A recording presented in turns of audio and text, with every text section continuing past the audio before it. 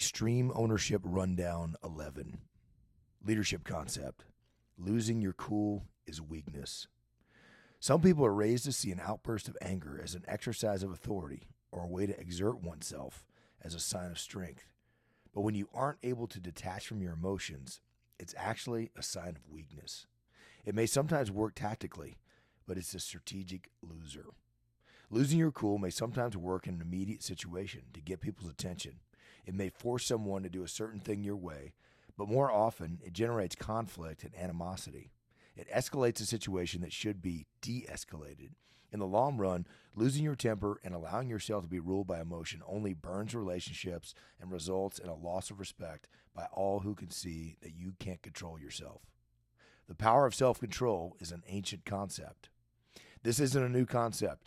Israel's King Solomon wrote about this nearly 3,000 years ago. He who is slow to anger is better than the mighty, and he who rules his spirit than he who takes a city. Proverbs 16:32. Solomon says that to control yourself is more powerful than leading a conquering army. Learn to control your emotions. Some of us are born with shorter tempers than others. I've struggled mightily with what Jocko calls angry life. I had to learn that it's not a good thing to lose control of my temper and worked hard to overcome it. In the 17 years that Jocko and I have worked together, I can't recall a single situation where he yelled at me. Not once. And I'm sure I've given him plenty of reasons where doing so could easily have been justified. But he didn't. That's good leadership. All of us have to learn to control our temper, to not lose control of our emotions, but to keep them in check. This requires discipline, effort, and practice, and it requires you to detach. What good leadership looks like. When you get emotional, when you lose your cool, you don't make good decisions. Therefore, detach from your emotions and think strategically in every interaction with others. When you see others losing control of their emotions, this provides an opportunity to detach.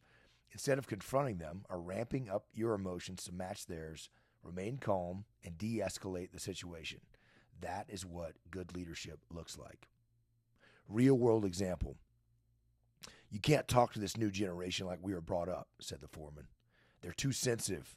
When I was growing up in this industry, people chewed you out. That's just the way it was. You learned and you got over it. But these days, you can't do that. Did you like it when people yelled at you? I asked. The foreman looked at me, a little puzzled. He seemed like he'd probably had this conversation with so many others who shared the same view that he had never considered the question. I don't know if anybody actually likes to be yelled at, he admitted. Do you think that's the most effective way to lead, I asked. Probably not, he admitted. We discussed some ways to provide feedback that might be more effective. It starts with you taking ownership, I said. For action. This week, embrace every frustrating challenge at work or home as a training opportunity to practice keeping your emotions in check. Whether it's a colleague you disagree with at work, a traffic jam on your commute to the office, or simply trying to corral your children in the grocery store, embrace every challenge life throws at you as a training opportunity to detach. Keep your temper in check and think strategically.